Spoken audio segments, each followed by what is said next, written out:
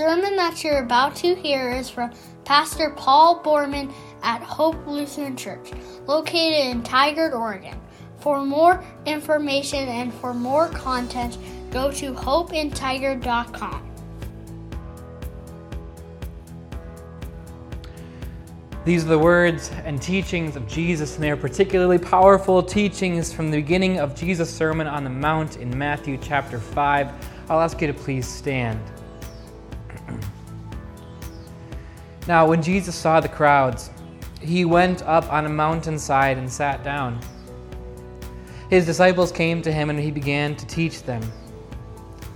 He said, "Blessed are the poor in spirit, for theirs is the kingdom of heaven. Blessed are those who mourn, for they will be comforted. Blessed are the meek, for they will inherit the earth. Blessed are those who hunger and thirst for righteousness, for they will be filled. Blessed are the merciful, for they will be shown mercy. Blessed are the pure in heart, for they will see God. Blessed are the peacemakers, for they will be called children of God. Blessed are those who are persecuted because of righteousness, for theirs is the kingdom of heaven. Blessed are you when people insult you, persecute you, and falsely say all kinds of evil against you because of me. Rejoice and be glad, because great is your reward in heaven, for in the same way they persecuted the prophets who were before you. This is the gospel of the Lord." Will you pray with me? Lord Jesus, you are the one who sat down on the mountain and gave us these words. Lord, I pray today that when your people hear these words, they don't hear something they have to be or do in order to have blessings, but that they hear them as a declaration of true grace for people who don't deserve them. Help them hear these words as your true gospel in faith today. I ask this in your name. Amen. You just heard me read 9 Beatitudes. Would your eyes glaze over and roll into the back of your head if I read you 9 more? Don't say yes. It would ruin my introduction here. Are you ready for them? Number 1, happy to finally say that I have officially signed my intent to play ball at OSU. #blessed. Number 2, Forest Park has to be the prettiest park in the world. #blessed. Number 3, I'm officially committed to the U of O. #blessed. Number 4, can't post one baby's pic and not another's. I love her sweet baby face. #blessed. Number 5, my son won Mathematician of the Year. So worth it to wake up early and practice with him. #blessed. Number 6, Mexico, here we come. #blessed. Number 7, excited to say I'll be continuing my academic career at UW. #blessed. Number 8, I bought my first car today. Hard work pays off. No handouts. #blessed. Number 9, offer letter. #blessed. Those are 9 quick Beatitudes. And try not to hate on me too much here. I really needed a strong search engine to be able to look up these hashtag statements. So I went to Twitter. Now, I was a little bit sick earlier in the week, and so I was lying down, and I went on Twitter on Wednesday morning, and I looked at the top 9 #blessed statements for the Portland area. This is what I came up with. And you would think that if I was going to be a very predictable pastor here, that I would go one by one with these Beatitudes and I would pick apart everything that's wrong with them. And I'd talk about how none of these mention Jesus at all. But I'm not going to do that today. What I'm going to do instead is I'm going to say that all of these #blessed statements are blessings. I heartily agree with all the things that these authors were doing here. You should be really glad about the beauty of the natural world. And you should be glad about your education. And you should be excited about a scholarship. And you should treasure the time that you have with your children. All of those things are good. The thing that I want to show you is the really big difference between Jesus' Beatitudes and the Twitter Beatitudes. The thing about Twitter's Beatitudes from this Wednesday morning is that they're all really obvious. They're all really obvious. And I think I can say that all of us would be really disappointed if we opened up Matthew chapter 5 and we saw Jesus gathering the crowds around him and sitting down on the side of a mountain and opening his mouth and saying, "Wow, blessed are the people who get to enjoy such a nice day."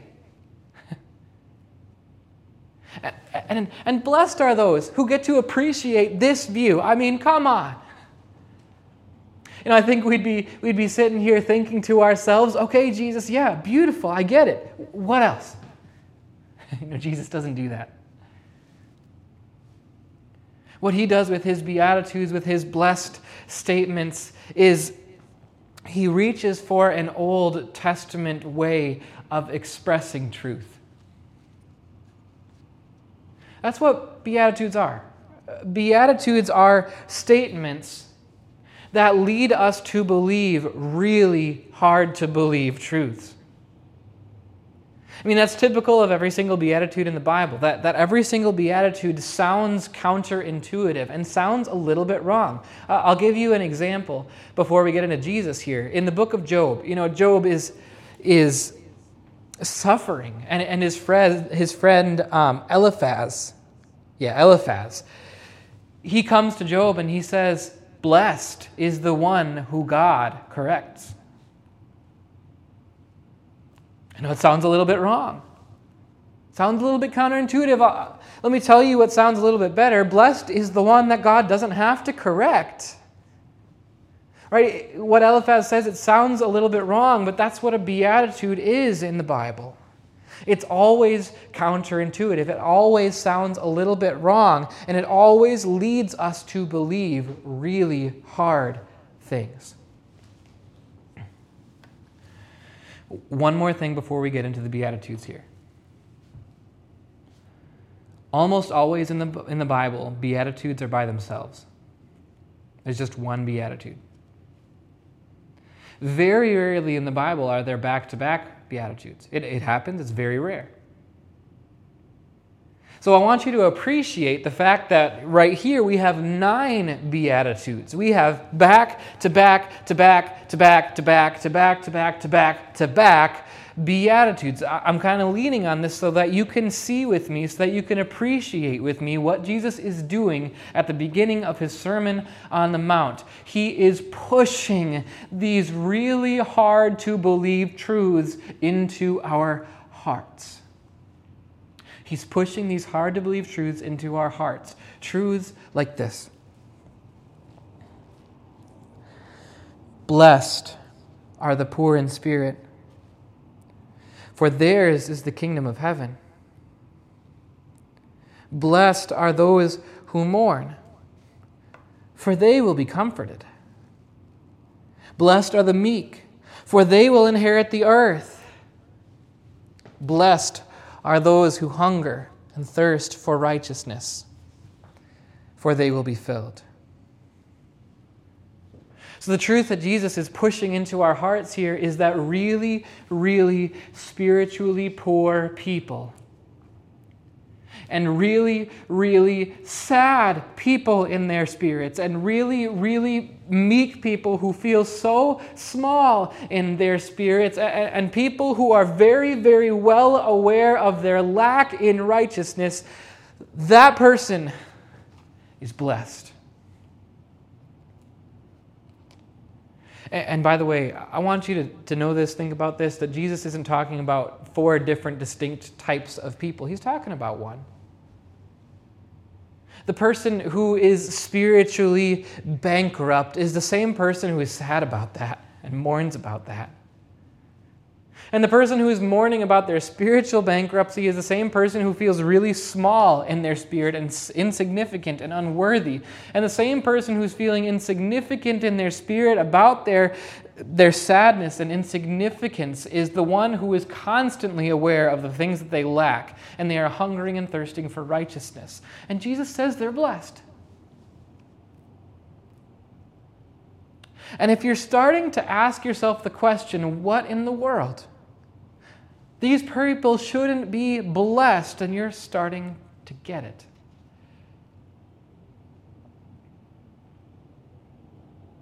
It doesn't sound right. That's really counterintuitive.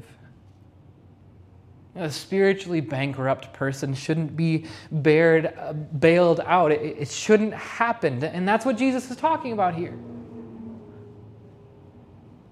Did you notice that Jesus used financial terms when talking about this here? He used financial terms to describe the poor in spirit, the human spirit. He said they are spiritually very poor. It's a strong metaphor, and Jesus uses it often. And I think the reason that Jesus uses it often is because we can relate to it very well. We understand the basic mechanics of finances very well. We understand that it is finance that really drives our lives. We understand that it is finance that is the reason that we need to get up in the morning and go to work so that we do not become financially destitute. You know, Jesus wants us to be able to see that so that we can see that it is spiritual bankruptcy, destitution that is driving these Beatitudes. Now, I'm going to do my best to illustrate this here for you. Spiritual bankruptcy, spiritual destitution looks like this. You know that you want to be kind to people. Spiritual bankruptcy looks like when you go to your spiritual ATM and you try to make a withdrawal, nothing comes back. Kindness doesn't come back. You don't have any spiritual capital. And so all that comes back is annoyance, frustration, maybe even anger. Spiritual bankruptcy means coming to your spouse or to your children or to your friends and knowing that you want to treat them well, but not having any capital to be able to pull any of it off.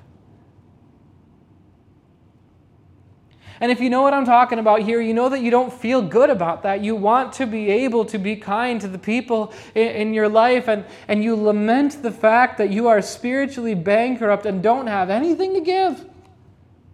And it makes you feel really small and insignificant and unworthy of being around the people that you love. And it makes you always, always, always aware of the things that you are lacking. And get this, this spiritual condition, Jesus says, is blessed.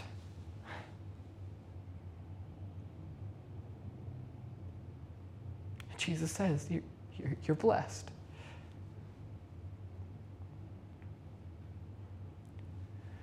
Now, it's always a bad idea to go against God's word. I'm not going to, but it sounds wrong, right? It sounds absolutely counterintuitive that someone who is spiritually bankrupt is going to inherit anything, and someone that is always sad is going to be comforted, and somebody that is really meek is going to be given everything, and that somebody who's lacking everything is going to be filled. It sounds wrong.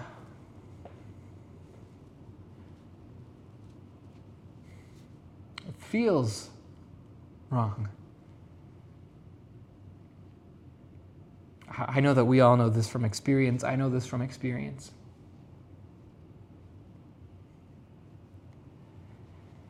right now is one of those times in ministry and life where I've been confronted with the fact over and over and over again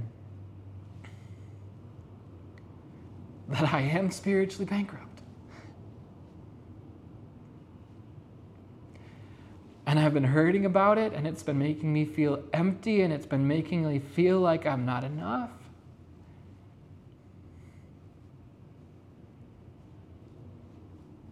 And this week, wrestling with this text and coming face to face with it, I've had to come face to face with my God in prayer and say, God, I was not enough today. I wasn't.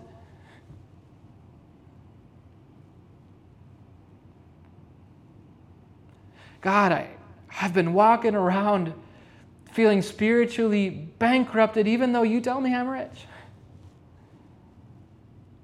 And God, I've been walking around sad in my spirit even though you've given me every reason to be joyful.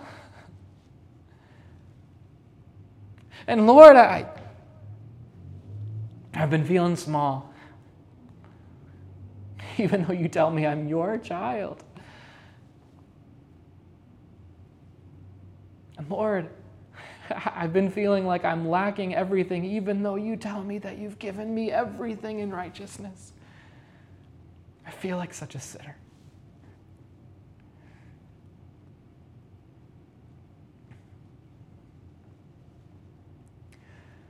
It's so hard to believe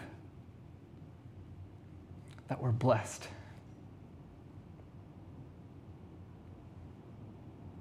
I want you to recognize the truth of that. That's what these Beatitudes are showing us. It's one thing. That when you are experiencing your spiritual bankruptcy and destitution, it is the hardest thing in the world to believe that you are blessed. And when you're looking out at your life and all that you see is despair, it's so hard to believe that God says that you will be comforted. It's the hardest thing to believe that we're blessed. Do you ever feel this? This is why Christianity is so hard to believe, right? This is why without the Holy Spirit, Christianity is impossible to believe. It's literally unbelievable. It almost feels like Jesus would have been more credible if he sat down on the Sermon on the Mount and opened his mouth and told the people, "Cursed are the poor in spirit. Cursed. They don't have enough to get into heaven. And cursed are those who are always walking around sad. I've given them every reason to be joyful. And cursed are those who are meek in their spirit. Why won't they be more confident in spirit? They know I'm standing right behind them. And cursed are those who are feeling all the time like they need more righteousness. Haven't I given them it all already?" What does Jesus do?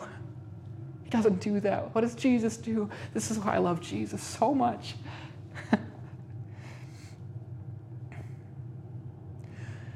What Jesus does is he sits down on the side of the mountain and he opens his mouth and he gathers the people around him.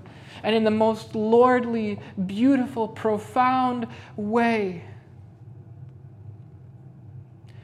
he teaches us to believe that we are really, truly, forever blessed.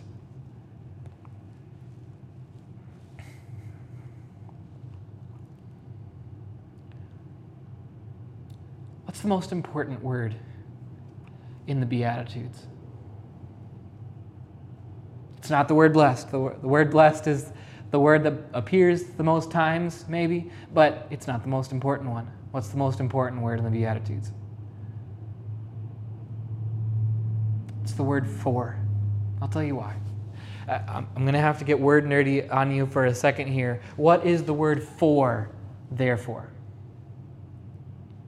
The word "for" here, it's causal, right? It's a transition word, it's a logical word, and it's there in all 9 Beatitudes. And the word "for" is the word that takes us from poverty to spiritual riches. So I'm going to ask you this question. What does the word "for" stand in for?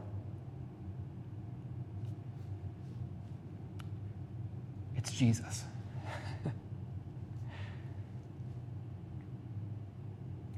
Blessed are the poor in spirit because of Jesus. Blessed are the poor in spirit because Jesus has won for us the entire kingdom of heaven. Right? And blessed are those who mourn. Blessed are those who mourn because Jesus has won for us heaven, where there will be no more weeping. And blessed are those who are meek and those who are needing to be comforted, because Jesus has won for them the entire earth. He's going to give it to them. And blessed are those who hunger and thirst for righteousness, because Jesus went to the cross for them. He lived perfectly, He died innocently, and He rose so that He could give them His righteousness. Jesus is the reason that we go from poor to rich, that we go from sad to joyful, that we go from meek to a child of God, that we go from unrighteous to righteous. It's all Jesus. And that's why we can say we are blessed.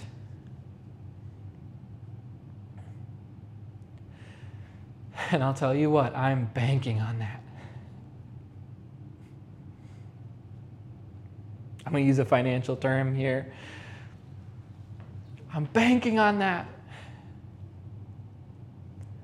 I'm banking on a Jesus who, when I swipe my spiritual debit card and it comes up blank, I'm banking on a Jesus who will fill my account for me. And I'm banking on a Jesus who, when I close my eyes tonight and I try to go to sleep and I feel the sting of the things that I did wrong, He will comfort me with His forgiveness. I'm banking on that. I know He will. And I'm banking on a Jesus who, when I feel meek because I'm confronted with all of the failings that I have as a pastor and as a husband and as a dad, I'm banking that when I'm confronted with that, Jesus will still tell me, I will give you the earth.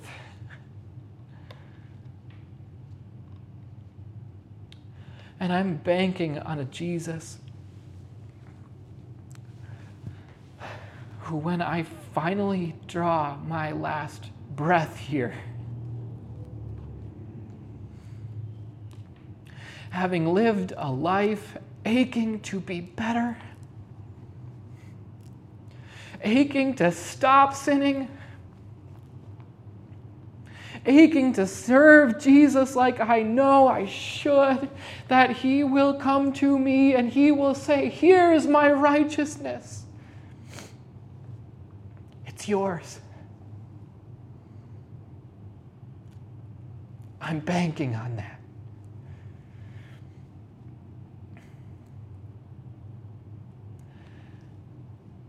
And I know, because Jesus told me back to back to back to back to back to back to back to back to back times that I am blessed. And you can know that you are too. Amen.